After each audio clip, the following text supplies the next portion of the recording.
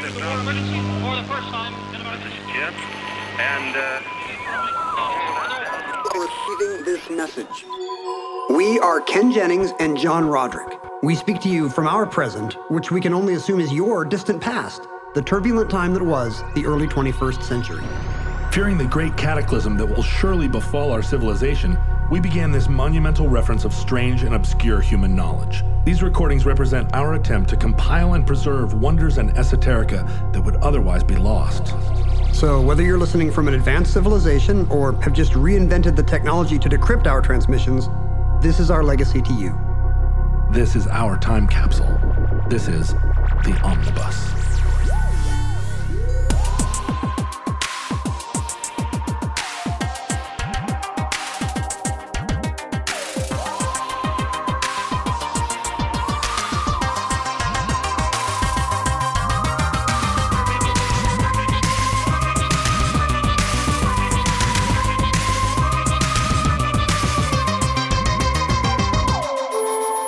You have accessed entry 474.1S1013, certificate number 45561, Flagpole Sitters.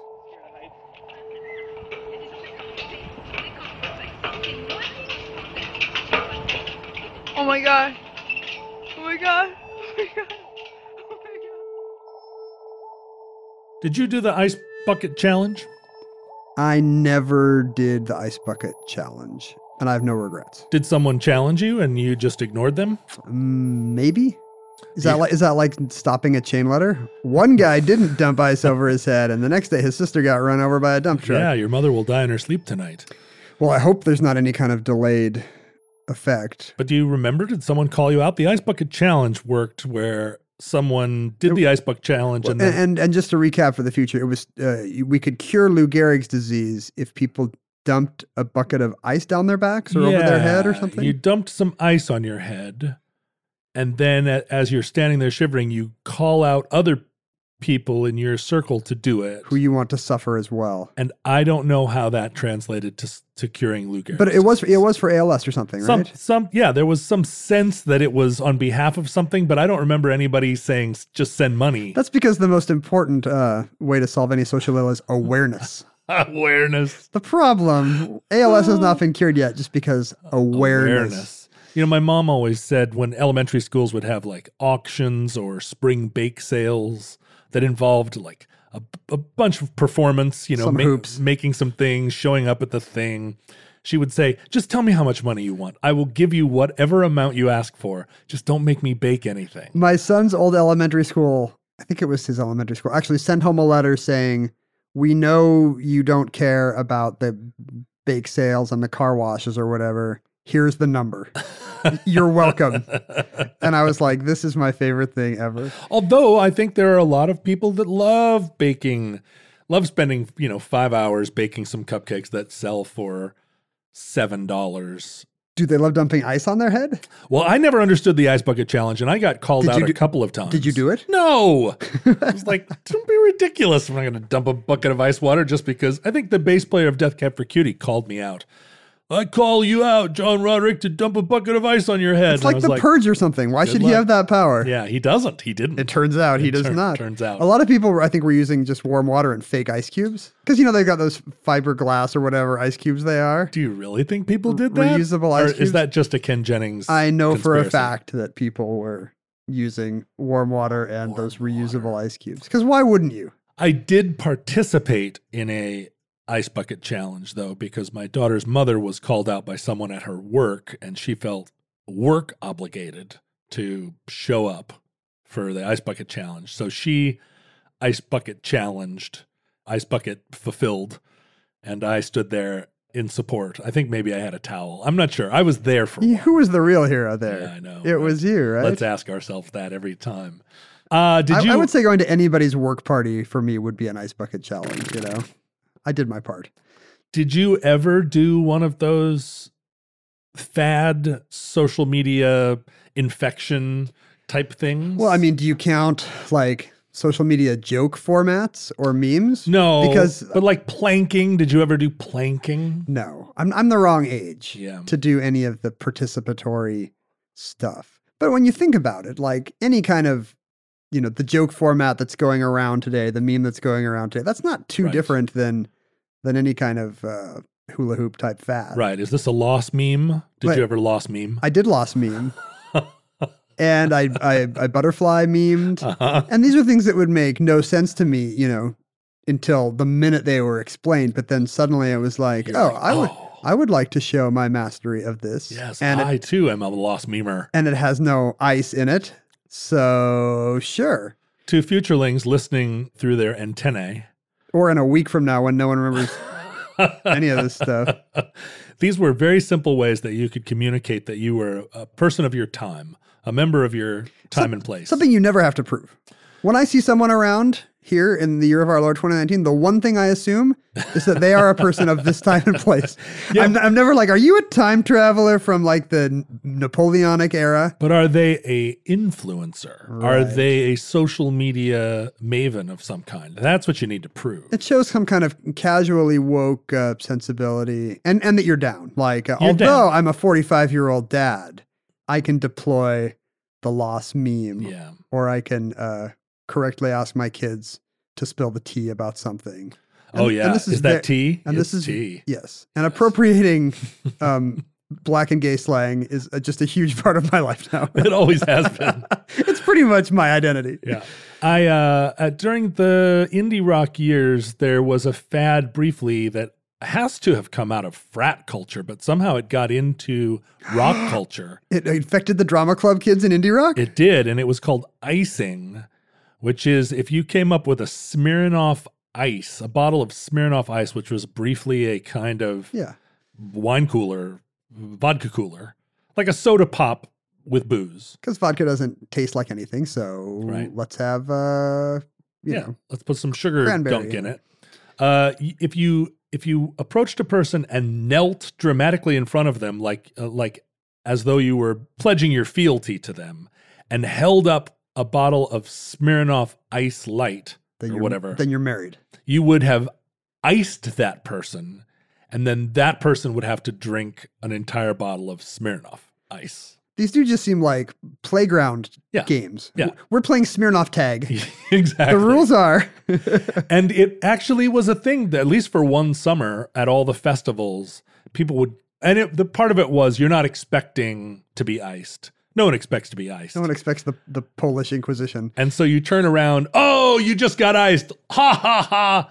Lol. And now you have to drink your ice. There's no way to avoid it. I feel Well- like there's no level of a situational awareness that can keep people from Smirnoff icing you. Right. And the game is, if you see somebody coming with a Smirnoff Ice in their hand, you can, I guess, predict you're about to be iced and like cast a spell of protection against being iced, or somehow you can. If I roll say, a 15 or higher, come on. yeah, right. If you make the sign of the cross, you're impervious to being iced. I, of course, was impervious to being iced because I don't drink alcohol. So people would ice me all the time, like, you're iced. And I would be like, ha, you're faced because I'm not going to drink It's your hilarious. your dumb booze. It just you've revealed that it's all a gag. Yeah, you can't do anything. It's all fake. What are you going to do? Kick me out of indie rock? This is now a trope of horror movies that things happen to people in chains, and I think it's all just based on this idea of some stupid meme or fad coming for you, except to make it scary. You can't get out of it. Oh, When the Babadook or the It Follows or whatever comes, you can't be like, guess what, buddy? I don't. I've been sober for 18 years. Woo! I don't recognize the lost meme. I'm a non-Babadookist. Well, this isn't a new phenomenon. It's just new that that it can be so Young people doing stupid things. young people doing stupid things in it. Because they have access to alcohol. In a kind of viral way. But now there are no stakes, right? If you refuse to be iced, then the person moves on. If you don't participate in the lost meme, nobody notices. But in the past, fads like this would kind of sweep the nation or the world. And the stakes were higher? The stakes were a lot higher because in order to make an impact, in order to be recognized, in order to be seen, you had to somehow rise above the din. You couldn't just tweet out from your account that has 42 followers and potentially get retweeted by Patton Oswalt and, you're briefly a star. Check out my SoundCloud. Yeah. If you're just sitting at the crossroads of your two local farm roads doing the hula hoop for 40 hours. No one knows or cares, right? Some truck goes by, you see it approach for minutes and minutes and minutes of cloud dust, and then it gets bigger and bigger. And right as it gets to you, you're like, check out my SoundCloud. You've got a sign there that you keep like putting an extra minute on. Like, I've been doing this for 42 hours and 13 minutes trying to. So we gave every person, a young person in the world, an audience. What a great idea. I know. Wasn't that smart of us? What could go wrong? Do you remember in the early days of the internet where it was like, we'll have access to all information and utopia will be delivered unto the world as all ignorance dissipates? It's kind of true. I do just go down hour-long Wikipedia rabbit holes about, sitcom episodes gone awry, right, or whatever. Samantha Smith. Yes, but unfortunately, it has not resulted in all ignorance dissipating. Bowie knew. Did you watch a clip of Bowie in 1999? No, Bowie had something to say. Look up. Yeah, in 1999 he did. Last year, not so much. Look up a clip of Bowie in 1999 predicting what he thinks the internet will do to culture. Oh. It's fascinatingly prescient. And it proves he was not a product of his place and time. He was a space traveler from the future. Always was a space traveler. And he knew. He was like, there will be a thing called Instagram and... But the fads of the 20th century, they tended to be, they were dance-a-thons. It's very popular to test your endurance. There are all kinds of fads that really are just endurance tests of one kind or another. You're creating a format so that people who have no content in their souls can produce content. I was talking to somebody who owns a bunch of, he's works for the company that owns a bunch of like the improvs, clubs. Right. And there's enough of these places now, enough appetite for comedy that you just cannot get a good comic in every night of the week. Right. So what it becomes about is trying to templatize comedy so that people can come in and watch some kind of faddish, entertaining thing and not realizing that no one has given them comedy, that no art has been created, Have you ever been to a local stand-up show?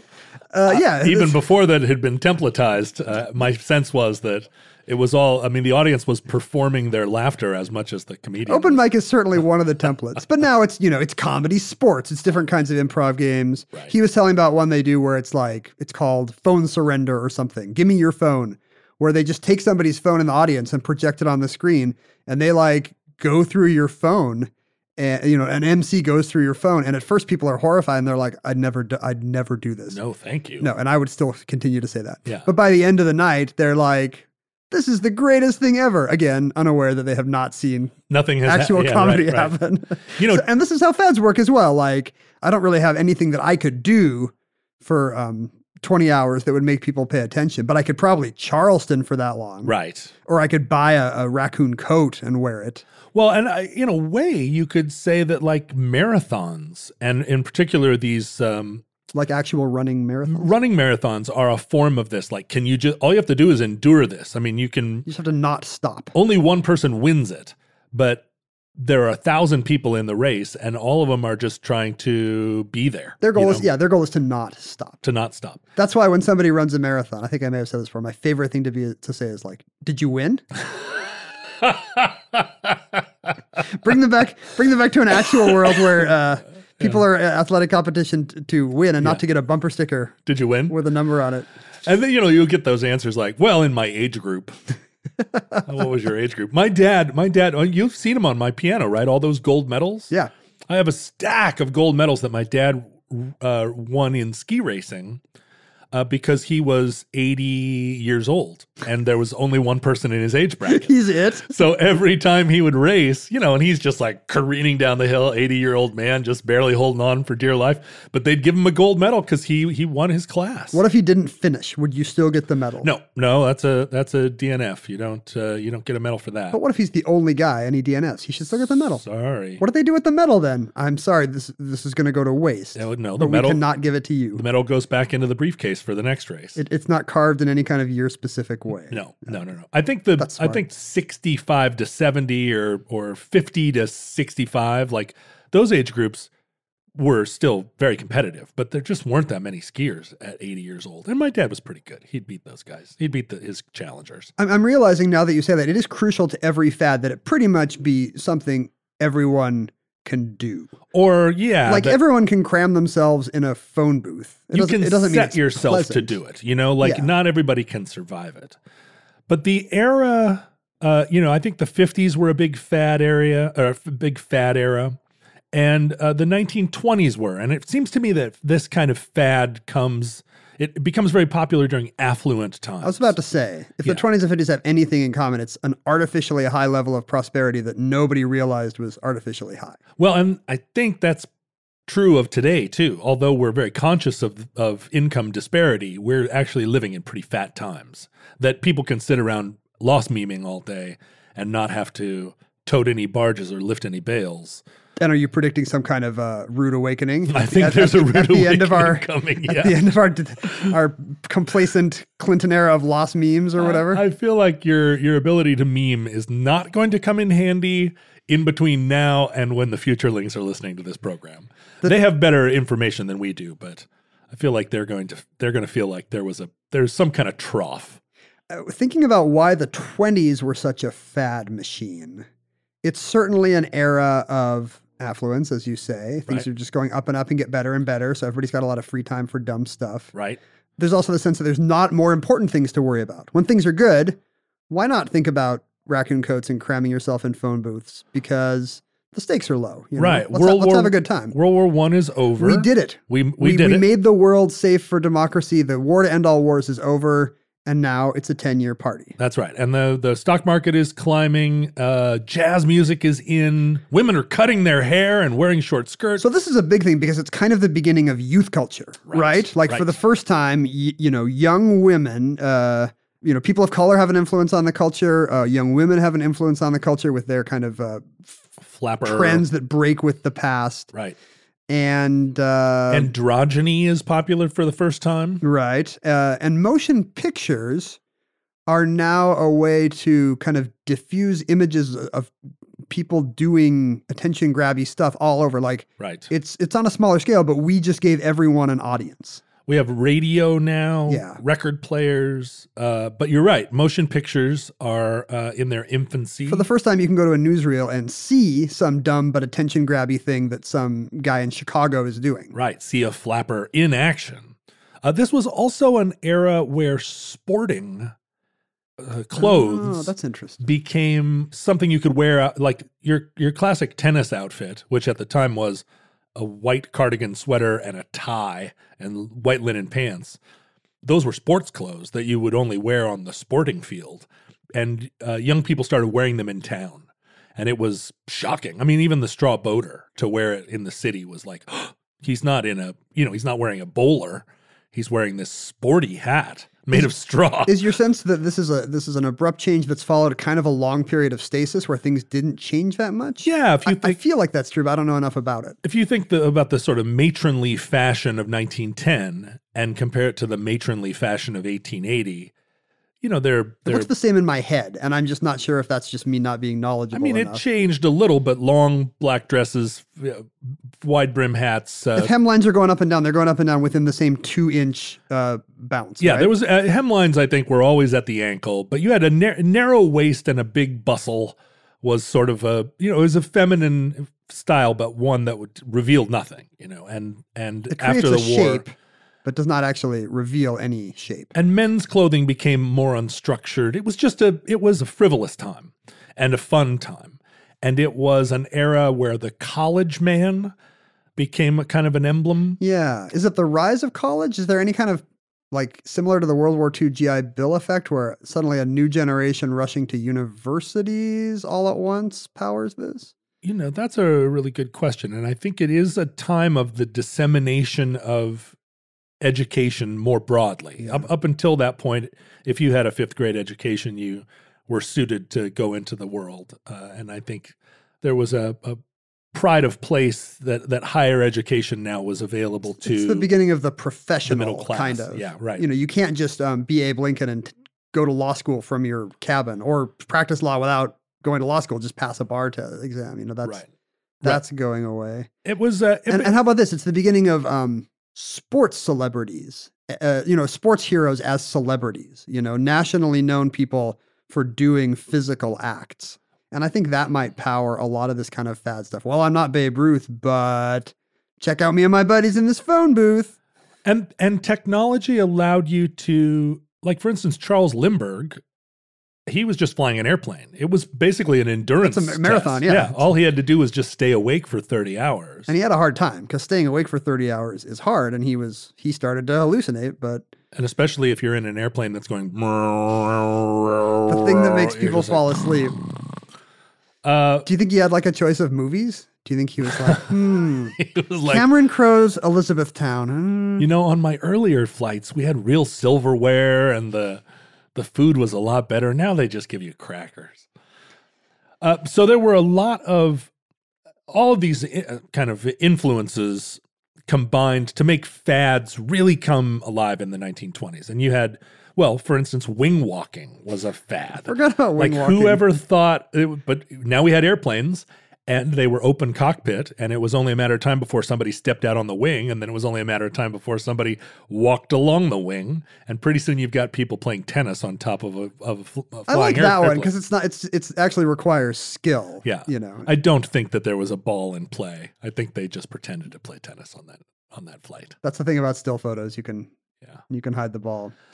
And acrobatic airplane flying, there was a lot of kind of stunty stuff, but when we think of 1920s fads, we think of stuffing people in a phone booth, which made another appearance in the 50s. We think of raccoon coats and a sort of That's a college like affectation. like a maybe the first teenage. It was before teenagers were invented, but boys in raccoon coats and their flapper girlfriends were a Saturday Evening Post trope about callow youth and their crazy Can you fads. imagine these kids today? I guess they've got cars too. For the first time, kids have cars, and that's a lot more freedom to go raise a ruckus. Get out and listen to some jazz music. But maybe and you got to do the thing where you have a bunch of champagne glasses stacked on a larger group of champagne glasses stacked on an even larger group, and then you can just fill them all from the top. pull them all from the top, and then Cab Calloway comes in a white tuxedo and It sounds great, actually. I wish I was there. it does sound fun. We see it portrayed so often in like gangster movies or Roaring 20s movies where we know that the end is going to be a bunch of Thompson submachine guns shooting up the place and everybody breaking up because we know prohibition's on its way. It's all, right now. It's all a signifier for unsustainable. Right. you know? The Depression is always the end of that film. All these guys' dads are going to be throwing themselves out of windows in 5 years. When it comes to meat, quality makes a huge difference in texture and taste. And even though it might be better for you and the environment, a lot of the higher quality meat you find at the grocery store is just too expensive for most people's budget. Thankfully, there's ButcherBox. ButcherBox believes everyone deserves access to high-quality, humanely sourced meat at an affordable price. That's why each month, ButcherBox ships a curated selection of the finest cuts right to your home. Choose from 100% grass-fed and finished beef, free-range organic chicken, heritage pork, wild-caught Alaskan salmon, and sugar and nitrate-free bacon. No antibiotics, no added hormones, just meat the way meat should be. And right now, you can get 2 pounds of ground beef and 2 packs of bacon absolutely free, plus $20 off your first box when you visit butcherbox.com/iHeart or use the promo code iHeart at checkout. That's butcherbox.com/iHeart or use the promo code iHeart at checkout. But maybe the kookiest of all the fads of that time was flagpole sitting, which surprisingly swept the nation. And it all stemmed from one guy, a man by the name of Alvin Shipwreck Kelly. Shipwreck. He was in the Navy and claimed to have survived the Titanic sinking, although unprovable. That feels like an easily debunked. Like if there's one place you can, put yourself where like 5 minutes could debunk it, it would be like in a Titanic lifeboat. Right. There were manifests of who was on the boat, but he supposedly was survived the Titanic. He was kind of a rough and tumble and fun sort of stuntman type of person who, made a living kind of. What, like barnstorming stuff, or was he actually in movies doing stunts, flying planes into barns and whatnot. I mean, he was not like a famous stuntman. He was one of these sort of jack of all trades, like, what do you got? He did some stunt doubling. He was somebody at a county fair who would maybe not eat 1,000 sardines, but I mean, no one can eat 50 eggs. But he did. I mean, he worked as a gigolo at one point. He was a steeplejack, I bet. And I don't even know what that is. He was. He worked on cranes at a certain point. Like he was a veteran. He'd done it all. But he was dared by a friend. Either someone bet him to do it or dared him to do it to see if he could, climb up and sit on the top of a pole.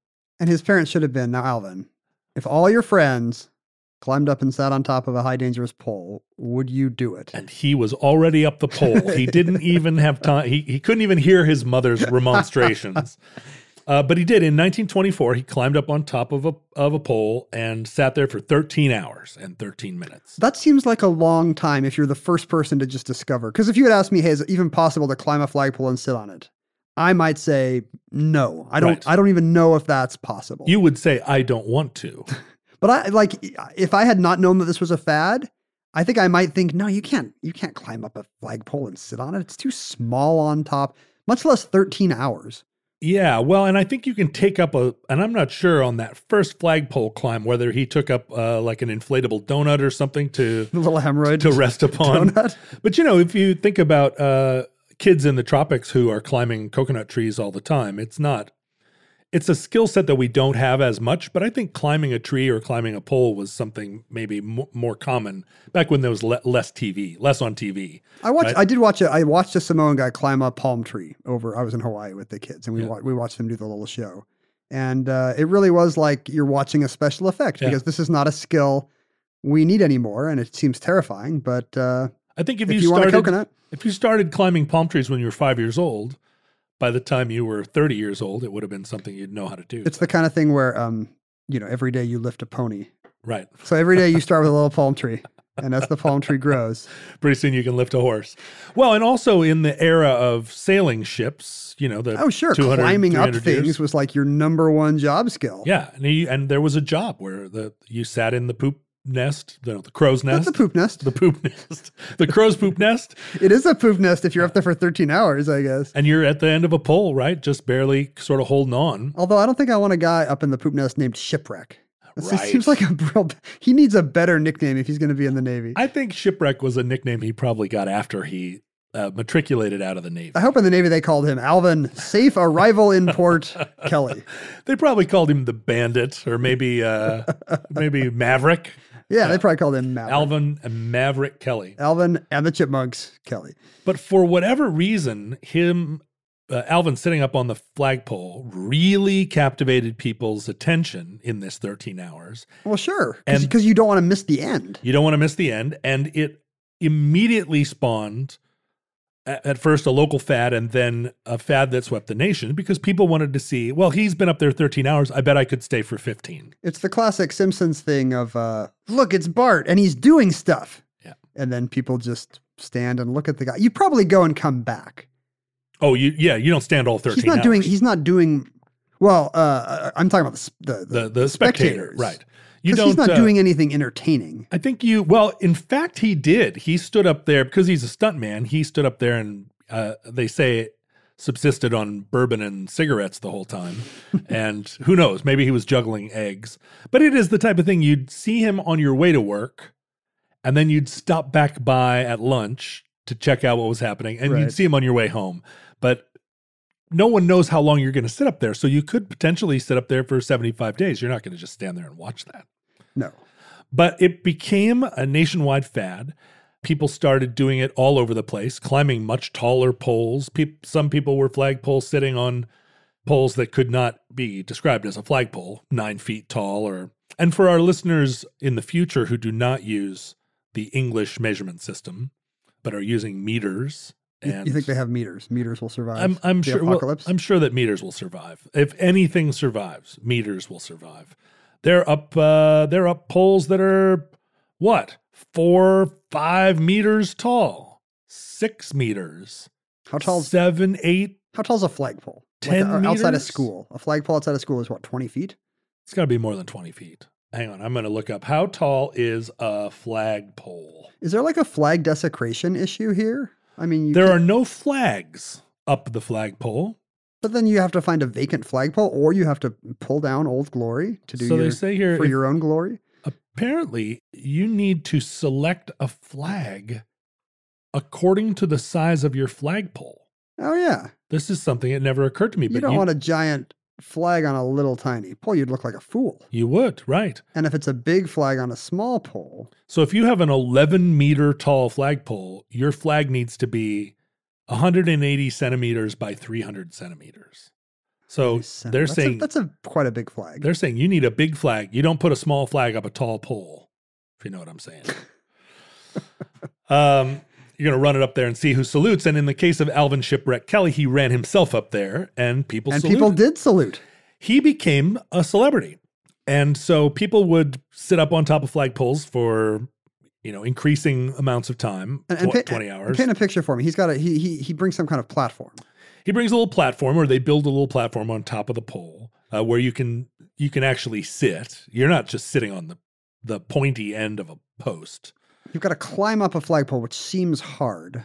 I wonder if he's got any kind of gear. Nope, it seems like it's just He's got to shinny up there. I don't think flagpole sitting is not a thing that a 6'4", 250-pound person like myself would easily do. I think it's much better suited for someone who's 5'2" and 120 pounds of super wiry muscle. You can tell just looking at a playground who's got that kid who's the little acrobat, the kid that's always just climbing up door. My brother would always just climb up on the inside of door jams, and he would just be sitting at the top of the door jam like Spider-Man. Yeah. I'm like, what are you doing? My daughter has a little friend who, when he was 2.5, I turned to his mother and said, "Oh my God, your son is a skater."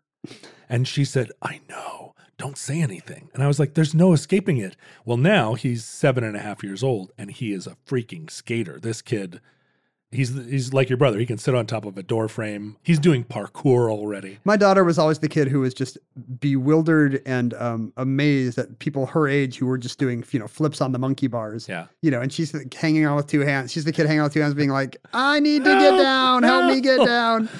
Yeah. I think she's aware that that's her lot in life, that she will never be the monkey bar kid because you know immediately. I was the kid sitting on one end of a seesaw with no kid on the other side. As the sad Charlie Brown theme plays. And up there, if you're up there long enough, how does he use the restroom? Well, different people had different styles, but he had a system where there was a tube, and he would. It's an astronaut. According to his biography, he would turn away from the crowd. Well, hold on. Yeah, I know. I imagine Is this not a performance in the round? It has to be, right? So there couldn't be like some pie-shaped area on the ground that they had fenced off where it's Excuse me. Don't stand this here. This is where you could see Alvin's little flagpole. This is pee area. But he would turn and use his tube, and the tube went all the way down into a hole in the ground. And I'm trying to imagine what the tube was made of. Do you think today there's some flagpoles that are still equipped with urine tubes? I don't think so. But it's got to be up to code. You got to have a drain pipe. Like if you're sitting up there for 39 hours, you could probably just get away with a urine tube. But if you're up there for, what's the record? In the end, well, it's very hard to say what the record is. But in the end, people kept upping the ante, and Alvin kept responding to their challenge. And ultimately in 1929, on the eve of the Great Depression. When this was still like fun times. Imagine it's like the night before. It's like it's Black Thursday Eve and or he's whatever. still up on the pole. But he, in Atlantic City, he sat up on top of a flagpole for 49 days.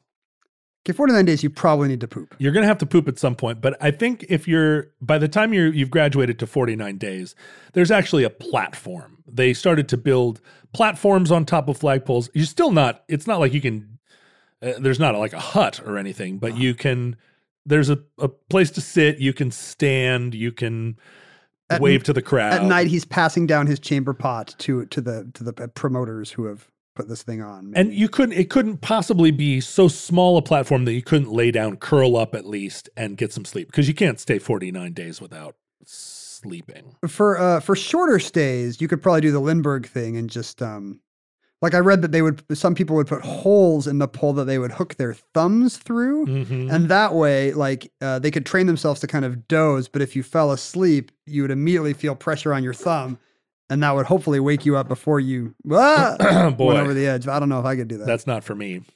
So the Great Depression happened, and it kind of put a damper on the excitement of flagpole sitting. I'm surprised he got years out of this. Like he got years and years out of this career. He did, and was remembered even after his heyday as the guy. You know, he continued to kind of get little gigs. Right at one point in the late 30s, he was hired to celebrate National Donut Dunking Week by standing on the top of a flagpole on 42nd Street in Manhattan on his head while he ate a dozen donuts. I wonder if by then it's kind of a nostalgia act. It's like, remember Alvin Kelly? Do you like donuts? Well, good news. It's like Big Brother or Dancing with the Stars or something. Let's get this guy back out here. Crazily, he joined the Merchant Marines during World War II. He must have been, pretty old, wiry guy, and I'm sure he got up on the top of the mast a few times. He claimed that he survived 5 shipwrecks, 2 airplane crashes, and 3 automobile crashes, and a train wreck. And 1 Titanic. Yeah, and he did claim that he survived the Titanic, but there were no male survivors of the Titanic named Kelly. There were Kelly survivors, but all 3 of them were women. So what if there's a possibility that he transitioned sometime between 1912 and... I think it is less likely than that he was lying. And there's also some... What if he's a trans hero and we're robbing that we're whitewashing history? I think that would have been part of his fame. I think he would have claimed it if he'd gone on such an interesting train wreck, personal one journey. sex change operation. Other people claimed that he was called Shipwreck because he was an amateur boxer for a time. Oh, and not a good one. Not a good one, and was so bad in the ring, just like staggering around, that they were like, yeah, he's sort of like a... So his nickname comes from being the worst boxer, and he turns it into a, hey, by the way, baby, I survived the Titanic. Yeah. The sad thing about Mr. Kelly is that by the 50s, he had faded into obscurity and had become a penniless, like, afterthought. There's really no second acts on Omnibus, is there? Like, like what, these are shooting stars we talk about, but yeah, you don't come very back often from your heyday. I guess I like the ones where, after one amazing act, it turns out Robert Smalls becomes some amazing local politician, right? Hero to South Carolina. But apparently Alvin Kelly did not have the wherewithal to... No, in fact, he died, and I'm not sure this is ironic or not, but he died by being hit by a car. Someone so athletic, so lithe, presumably, that he just was walking in the street in Manhattan and somebody, like a car ran him. Planes and trains, but not automobiles, huh? Too bad for him. I mean, as somebody who also got a brief moment of spotlight for just doing something annoyingly long, I kind of sympathize with Alvin. It is very hard to peak young. Is there I have this idea, there's this Buñuel movie about this hermit who climbs up a pole, but for God, not for donuts or whatever. It's an act of religious devotion to just flagpole sitter, basically.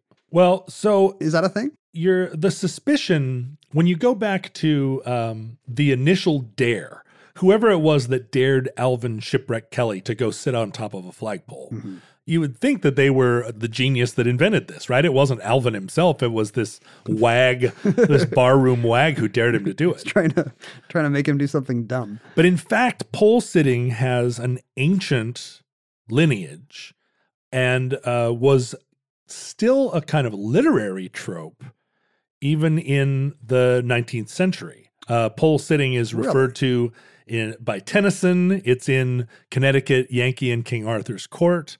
It's in Moby Dick. References to... And it's references to this kind of ancient asceticism? Ascetic pole sitting that all began with a Syrian by the name of Simeon Stylite the Elder, Oh, that's the name of the Buñuel movie. It's called Simon of the Desert or something like that. It must be about this guy. Yeah, Simeon, who lived in the sort of like 390 to 490 era. And he lived in sort of the area around Aleppo in what's now Syria. Mm-hmm. And he was an ascetic. He, from a very young age, devoted himself to worshiping God as a monk. But he was so into the mortification of the flesh, so into depriving himself of all of earthly pleasures, that he alienated the other monks. They're all like, "You're a little too into this." Yeah, they were all living in their... You're making us look bad with the abbot. Super spare little cells subsisting on 2 grains of rice a day. And Simeon was like, 1 grain of rice.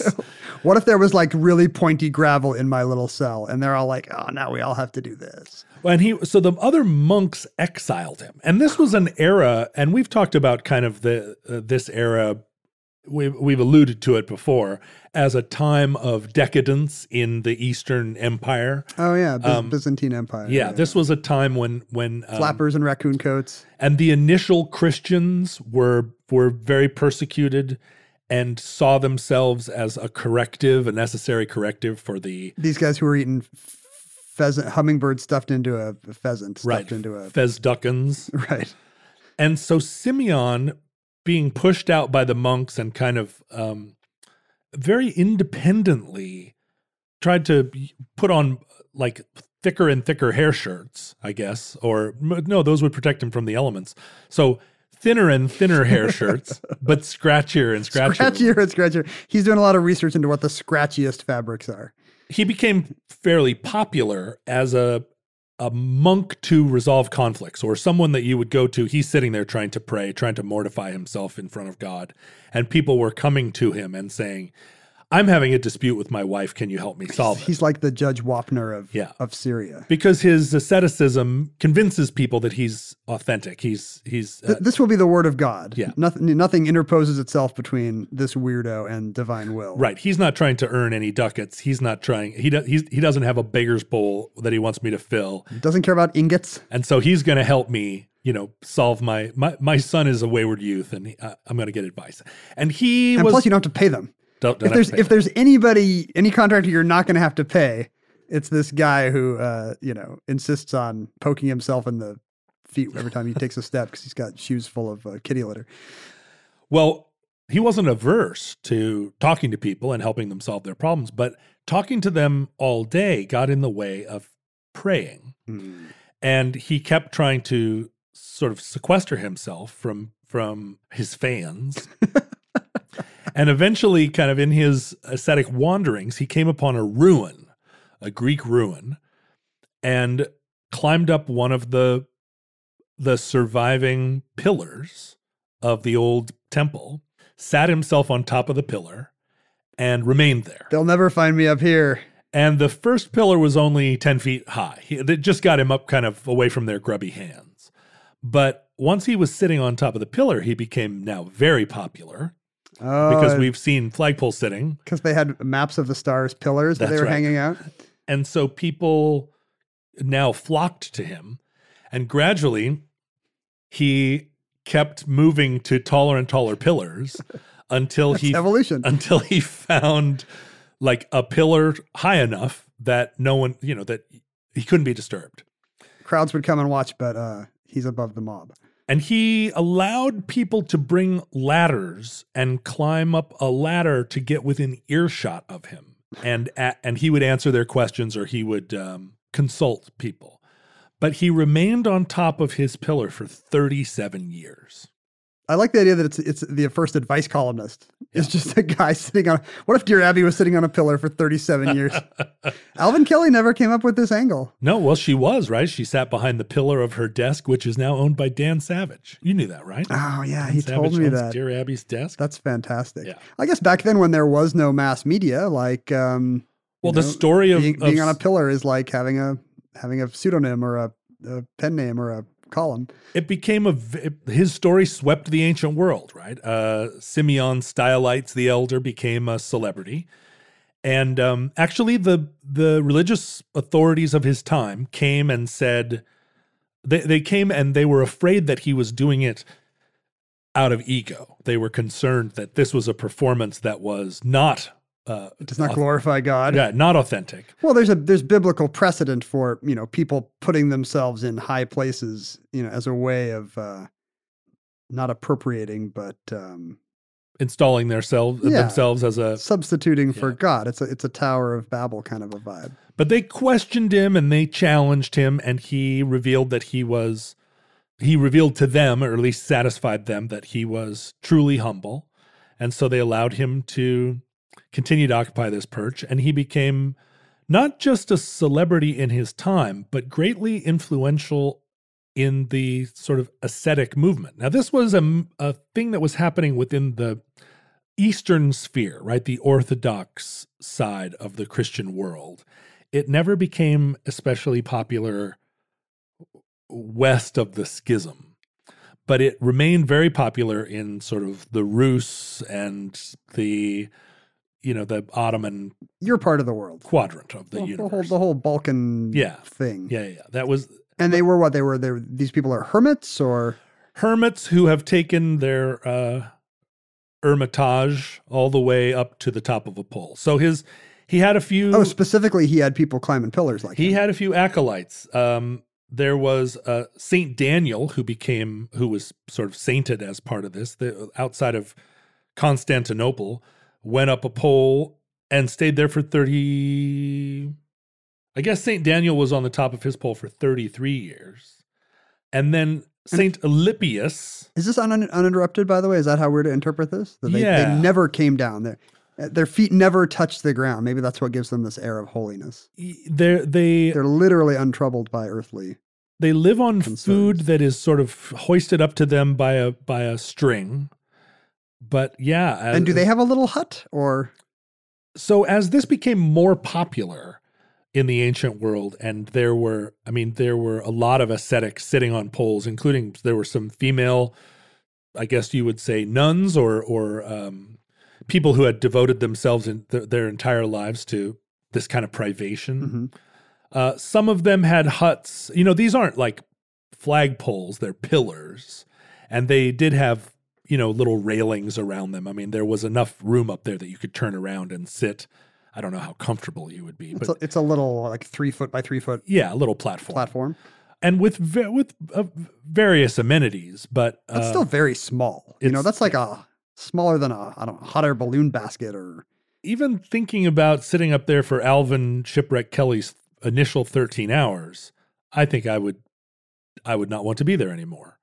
But I'm not also trying to remove all earthly pleasures and devote myself solely to glorifying God. You should be. It's not too late, John. I should, but it is too late for me. I am a confirmed sinner and have no intention of. I mean, you're right. Absolutely, you could build a pillar today. You could get a contractor in here today. Struck by inspiration, God could come to me through the firmament and say, up on the pillar. Podcaster is one job you could do from a pillar. There's not a lot of them. It's true. You could be a podcaster. You can't be a mommy blogger unless your kids are up there too. I don't want to go to the potty in a tube. I mean, I guess we all do. Ultimately, it all goes down into a tube. Imagine yourself someday in front of the judgment bar, and the finger of the Lord points at you and says, "John Roderick, why were you not up on a pillar?" And you say, "Lord, I didn't want to go potty in a tube." I feel like I would be the type that sat on a pillar and dangled his legs off the side and like had a little fishing pole. Kicking your legs. Yeah. I'm like that kid in the DreamWorks pre-roll where he sits on the moon and fishes for, I don't know what, good movie ideas. Have you always wanted to learn to play an instrument? Maybe you've even tried at some point, but gave up because you felt lessons were too expensive or that you just didn't have the time. Thankfully, there's Musician. Musician is the fun, easy, and affordable way to learn guitar, piano, bass, ukulele, and even singing. Just download the app to your desktop, tablet, or phone and start playing. Musician gives you 24/7 access to a vast catalog of video lessons from professionally trained educators, as well as thousands of exercises and songs across dozens of music genres, all tailored to your goals. And with Musician's award-winning technology that listens to you play, you'll get real-time feedback on timing and accuracy so you can actually see yourself improving as you learn. Start your extended 14-day free trial of Musician's Premium Plus package at musician.com/start. That's unlimited access to thousands of lessons, exercises, and songs on as many instruments as you want for 2 whole weeks. Just go to musician.com/start. That's YOUSICIAN.com/start. It seems boring. Here's an issue with Flagpole City for me. Boring. It is boring. I mean, is part of the asceticism that you don't have a book, you don't make up any fun little games involving license plates or anything? Who knows what's going on inside their minds? You know, the thing about meditating is the goal is to empty your mind. Sure. So presumably, if you're sitting on top of a pole for 37 years, you have succeeded in not thinking about anything, right? Or just Wouldn't saying, you just go mad though? just saying God, God, God, God over and over. Is that really you making you more centered, or are you just gonna? I feel like I would just lose it. Well, what's really strange about some of these characters, including Simeon and Saint Daniel, and the kind of the ultimate expression of that style, which is a man named Saint Alypius, who was a kind of like a generation later. He lived from 522 to 640. He lived to be 118 years old, if you can believe the accounts. And he's a generation later. He's the LeBron to their Jordan. Right. And he was apparently not allowed to build a tower by his local constabulary. by his HOA? And so he stood for 53 years on his feet. Sleeping on his feet, living on his feet. But just on the ground. On the ground. But 53 years. He stood until he could not stand, until his feet gave out, and then lay on his side for 14 more years in the same place. I guess I like that he did something super unpleasant, but without any of the trappings, that might make people interested. Yeah. I mean, that's how you know this guy is really devout. It's like he doesn't even have a pillar. The ascetics in India who raise one arm and it never comes down, and the arm withers away. There's kind of a famous guy who his sign of devotion was he just raised an arm up in the air. I thought it was just because the yogi never called on him. Like on the first day. On the first day, he has a question. Boo. And the guru's like, what's up with this guy? I'm not calling on this guy. He's like Donald Trump at a press conference. So for 30 years, he's just like, But these old saints, they were well regarded and were consulted by emperors. And they strangely are all reported to have not gone insane, but in fact been very humble, very wise, gave great advice, and in some cases wrote letters to high mucky mucks from their position up on the pole. I guess it's like when I tell my kids to turn off their phone. I'm like, I need you to have less stimulus. This will somehow be good for your brain if stuff's just not pouring into your eyeballs every second. And I guess standing on a pillar is kind of an extension of that. It certainly focuses your attention more than playing Angry Birds. And think about abstract or even hypothetical things. And this is the wonderful thing about the 19th century is that in the 19th century, there was so much more awareness of the ancient world because there were, I guess, fewer books and certainly fewer video games, so that Melville could make a reference to Simeon in Moby Dick and presume the reader, right, the lay reader, would get the reference. Oh yeah, Simeon. Mark Twain, made a joke of it, but assumed that people would understand because... Yeah, less density of culture means if there's only every century only brings 3 new names you have to know. Guess what? Right. They're going to stick around a long time because nobody's replacing them. So you can imagine a world not that long ago where you could say, he's like Saint Simeon, and everybody would laugh. Do you think in the 20s it would have extended? Is there any overlap? Probably the person who dared him to do it had this cultural familiarity with it as an ancient practice. And maybe dared Alvin Kelly to do it as a kind of joke aware that Alvin Kelly was the furthest thing from an ancient ascetic, right? He's sitting in a bar, half cocked. But he has the physical skills for it. Physical skills. And the guy next to him's like, I bet you can't do a St. Simeon. And Kelly's like, dare accepted. So it's yet another case of modern secular culture, keeping the form of something that came to us via spiritual paths. Right. But, just replacing it with a terrible boxer. Yeah, the guy and I think that's probably where icing came from, right? The ancient practice of kneeling in front of someone and saying, you're iced. And the ice bucket challenge. The ice bucket challenge, the ancient practice when somebody had lupus, you just dumped ice over their head. Well, and that started back in Egypt when the bucket of ice was considered to be sacred to God. No, none of that is true.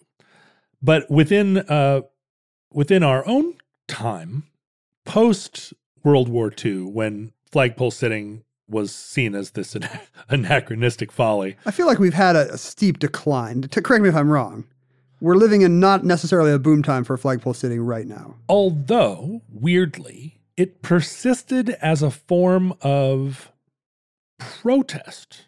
Oh, right. So people climbing trees. Well, and protest, and also, I mean, there continued to be like people that did it as a sort of novelty attention. Do you remember getter. when David Blaine did it on TV? Like he does these street magic things. David Blaine did in New York City in 2002, climbed up onto a pole 100 feet high in Bryant Park, and he stood up there for 35 hours. Now, he didn't have a place to sit. He stood, but had a couple of like maybe small little hand grabs to keep himself from falling off. And a Red Bull. And stood up there for 35 hours and claims that toward the end he was hallucinating and it got kind of scary. And I think he had the handholds in case the wind picked up or something. But this was, David Blaney kind of stunt where he's testing his mettle. It's funny because it's not telegenic at all. As we've said, it's someone not doing something, Well, in 2002, nobody had time lapse on their cell phones. Right. And now everybody would be standing there like, I'm just going to time lapse this. I'll stand here for 35 hours. I don't think it could even be a thing today because, what we need is the video of him falling or something. Right. It's got to be something memeable, shareable. Somebody just doing nothing for 35 hours. It's hard and impressive, but it's not bite-sized. But David Blaine was following in the footsteps of a lot of people post Alvin Shipwreck Kelly. There was a man named Richard Dixie Blandy. Dixie was his nickname. All these people, weirdly, all the famous flagpole sitters have three names, like serial killers. It's what's keeping them from shooting the president. It's Alvin Shipwreck Kelly. They found a hobby. Otherwise, Alvin Kelly would have just shot Coolidge. Richard Dixie Blandy was a flagpole sitter that was constantly trying to break the record. He broke his own record several times, 74 days, 89 days, 120 days. No, I mean, all of these are contemporary records, right? I think that Simeon has a record of 37 years. That's going to be tough to break. You can't get in the Guinness Book of World Records from ancient Syria. There was nobody there to validate it and sign the thing. But these records that people are getting on a flagpole in the front in the parking lot of a Pontiac dealership, Richard Dixie Blandy was one of the guys that continued doing this throughout the second half of the 20th century. Actually died in 1974 when he was sitting on top of a flagpole that collapsed. So he is one of the notable fatalities. And you would think that a lot more people would die doing this. But I guess it self-selects for people who are absolutely confident. Like I could not do it. I'm afraid of heights. Right. But it selects for people who are like window washers, who are just like, yeah, no problem. Yeah. Unless something goes wrong, I'm fine on this platform. But yeah, you got to check out your flagpole, Richard Dixie Blandy. 74. I wonder if I'm a reincarnation of him. Yeah, did he die right before you or right after? I'm very interested now in finding out what month he died. A woman named Peggy Townsend Clark in 1964 sat on top of a flagpole for 217 days. I like how there's a woman of it. So women do this, not maybe as often as men, but a girl by the name of Maury Rose Kirby in 1959 in protest of having been called a juvenile delinquent by her mother or by the local juvenile courts. climbed up a flagpole and sat there for 211 days. What kind of rebuttal is this? Oh yeah, could a juvenile delinquent do this? That's right. I'll show you who's a juvenile delinquent. I'll skip school for 211 days. I'm not even going to smoke a cigarette while I'm up here. Seems a little counterproductive. 211 days she sat up there angry about being called a juvenile delinquent. I'm thinking now that weather is an issue. I mean, this is a good hobby for San Diego, but Well, and I don't want to do this in Rochester, New York. surviving the storm, surviving the winter, these are all, and surviving just being in the hot baking sun. I mean, in San Diego, you'd sit up there and you'd have to drink a gallon of water a day That's true. in the hot sun. Now, what did you find about Richard Dixie Blandy? Is he your spirit? Did his spirit go from the foot of his flagpole to? So he died in May 74, the very month of my birth, and I can't find a day. I found his gravestone, but it only has the year. Really? May 6th. So yeah, it appears that he died almost exactly 2.5 weeks before my birthday. His soul went immediately into you. It fell straight to the pavement. Through the ground and on its way and found its way to a hospital in Seattle. He was in Chicago. Yeah, somehow it made its way to It went through a series of tubes. yeah, it went through his urine tube, which did not collapse, and came all the way here. Weirdly, one of the great protest flagpole sitters was a man by the name of H. David Werder. And H. David Werder, in the early 1980s, was very frustrated by the price of gasoline. That's his cause. The price of gas went up from 99 cents a gallon to $1.12 a gallon. And this radicalized him. He was furious. And H. David Werder climbed up on a flagpole in November of 1982 and stayed there for 439 days and 11 hours, only coming down in January of 1984. When gas prices dropped. And I remember this guy. I remember the day that they went up in a cherry picker and pulled him down. Now, he had built a little hut up on top of there was a roof and walls so that he could presumably go to the bathroom in his tube without people. And I'm absolutely certain no one cared after day 20. Yeah. And few people, and he was keeping a sign on the outside that was like, I've been here 434 days and the price of gas is too high. I like that it becomes a crackpot thing. Yeah. That's who should be sitting on poles. Well, and hilariously and wonderfully, H. David Werder, after this 439 days of fame, sitting on top of his flagpole, went on to become a perennial candidate for Congress in Tampa, Florida, and at one point ran for president. Good pole guy. Yeah, he was described as like a former trucker, a disabled trucker, and he often way to strike a blow for disability, by the way. Yeah, right. Being on a flagpole for more than a year. He often would run run where there wasn't an opponent in the primary. He would run as a Democrat or run as a write-in candidate, and then he would always lose to the Republican. Was he still on the issue of gas prices? Or he was. He believed energy independence was his cause, and he was a drill baby drill Democrat. He wanted to just more oil, more solar, more wind, everything. All the national parks. He, at one point in 2008, he was listed on the ballot as H. David the Flagpole Sitter Werder.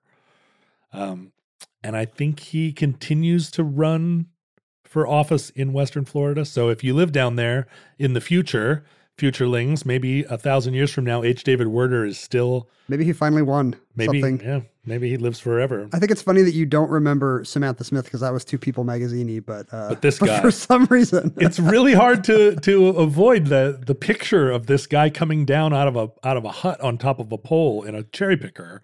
I'm sure I looked at it in a dentist's office and went, huh, but it stuck. Awareness. Do you think it's very persuasive for people who are like, actually, I think gas prices are fair? And then you see a guy in a hut on a stick and you're like, wait a minute. Holy cow, what if they're not? I mean, this isn't like an environmentalist up in a tree who's up there to keep the tree from being chopped down. He's not chained to anything. Right. But there is now actually a monk who is living on a pillar. Where? In our contemporary time. In the nation of Georgia, there is an ancient sort of stone monolith, a natural monolith, that sticks up kind of in the mountains in central Georgia. That's called the Kachki Pillar. And it had an ancient monastery built on top of it. The top of the pillar is probably about the size of this room, right? It's about 14 by 14 or something. And it had a little monastery built on it that had fallen into disrepair. And would you have to ladder up to the monastery? Yeah. Well, for hundreds of years, there wasn't a way up to the top of this pillar. And it's tall enough. It's like a 40-meter high, 130-foot high stone plinth. No one could get up there. And I'm sure that some local boys probably clambered up there. But it wasn't until 1944 that the first sort of team of archaeologists managed to get up on top of this pillar because there was a little building on it. I mean, a wreckage of a little building. How did they get the building there? Were they base jumping in? In ye olde times, in 600 AD, I'm sure some kid that was used to climbing coconut trees scrambled up there and then threw a rope Dropped down. a rope. And little by little, they built a humble little monastery up there. Like kids hauling stuff up a tree to build a treehouse. Right. And it turned out when the archaeologists got up there in 1944, they discovered that it had been occupied by a stylite, someone that was sort of contemporary of Saint Alypius. And this is, of course, in the sort of Eastern Orthodox universe. Mm-hmm. And there were still the bones of a stylite who had died up there in his monastery. And probably the last stylite died and had thrown down the rope or something. I mean, nobody could get back up there. And so it just sat in the weather for hundreds and hundreds of years, or a millennia even. But in the 90s, there was a kind of renewed interest in going up and figuring out what was happening here. And a monk by the name of Maxim Kataradze is Georgian. This Georgian monk who had lived a wayward life, had been a druggie and a rock and roller. He'd worked for a while as a crane operator in the Soviet Union. And when he did it... Construction jobs are really radicalizing a lot of our pillar sitters. They really do. He's like, I could do that. He decided to devote his life to God. And he has now reoccupied the tiny little monastery on the top of the Kachki Pillar, where he remains to this day. And there is a larger monastery for wayward boys at the foot of the pillar, and they support him. They send up food on a little crank. And they have to do something with his poop. And there is a very, very tall, rickety ladder. And he comes down, I guess, once a week to talk to the boys, talk to pilgrims that come to visit him. Straight kind of stuff. And then up the ladder he goes. And he says that the day he can no longer climb down the ladder, he'll just stay up there till he dies. He'll leave his bones up there as well. And he wants his bones interred in the sepulcher with the bones of the previous stylite who lived there. So pillar sitting seems to be like an eternal expression of faith in God. There's always going to be people out there who just want to be at the top of a tall pillar. Who want to get away from their fans. They're not sick, but they're not well. And that concludes Flagpole Sitters, entry 474.1S1013, certificate number 45561, in the omnibus. Now, listeners, John and I did not hide from our fans at the top of a tall pillar. No. We emerged from our bunker occasionally to keep in touch via social media, great plague of our era. Mm-hmm. You could find us at Omnibus Project on just about any platform you would care to check. At Ken Jennings, at John Roderick. On Twitter, at John Roderick on Instagram. You could send us email, electronic communications, using the address omnibusproject@howstuffworks.com. As we know, time is a flat circle. So if you put your email, your futureling email, into time. If you just drop it in time. If you drop it in time, it will flat circle its way right over to us. How does it know when we are? We are when it is. It's in the email address. Yeah, there, now is then and everywhere is everywhere. Everything, all moments exist simultaneously. Yes, of everything course. is everything. So we will be aware of when you contact us, no matter what era that is. You could send us physical artifacts, although I'm not sure how the U.S. Postal Service knows which era to deliver stuff to. But if you want to send us physical media of any kind, we received correspondence at Omnibus Project, P.O. Box 55744, Shoreline, Washington, 98155. You know, it does sound, having 2 kids climbing up on a pillar does sound pretty nice. Man, what if you built a pillar in your own yard? Dad's on the pillar again, Mom. I need you to drive me to soccer. You get down from there, Ken. My wife's got a broom. I can't hear you. I can't hear you. I'm on the pillar. But when John and I felt like we needed some extra attention, like when we were not, we would lower ourselves from our stylites, and we would mingle with the common listener at the Futurelings Facebook group. So if you enjoy these recordings, you can find others of your kind there for lively conversation. Mm-hmm. And I think I said all the things. Listeners, from our vantage point in your distant past, we have no idea how long our civilization survived. We have no idea if you're listening to this program from on top of a pillar.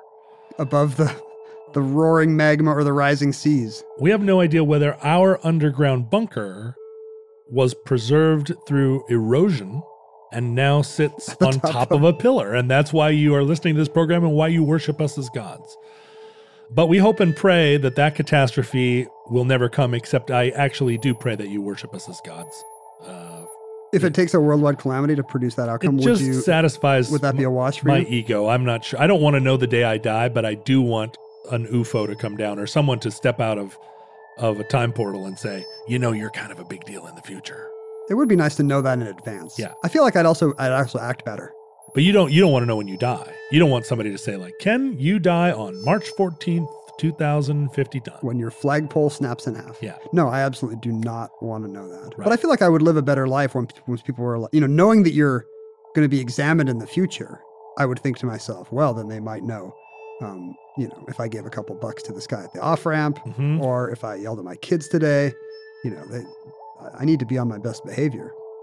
Conan O'Brien recently in New York Times said, I was just thinking about this. Said that he's been to Calvin Coolidge's grave and he was a very popular president and no one remembers him now. He says Clark Gable was going to be the face of America in the 40s. When's the last time you thought about Clark Gable?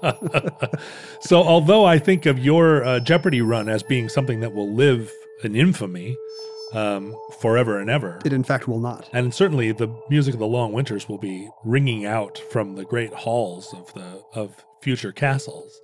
Probably no. Neither of those things are possible. Neither of those things will happen. One day they won't even care about the Beatles or Hitler. Those are your two lodestones? Yeah, the Beatles and Hitler were, my original podcast, Roderick on the Line, it was basically a podcast about the Beatles and Hitler for a long time. I think Omnibus has definitely had its Beatles and Hitler episodes. Yeah, Beatles, Hitler, REM. No one's going to care about any of that stuff. What about our friend Sean's song, Flagpole Sitter? That seems to have a long afterlife. It will keep showing up as long as there are movies about the 90s. As long as there are car commercials and... Anyway, if this is our final word, then we hope that you are living long and happy lives atop your plinths. But if Providence allows, we hope to be back with you soon for another entry in the Omnibus.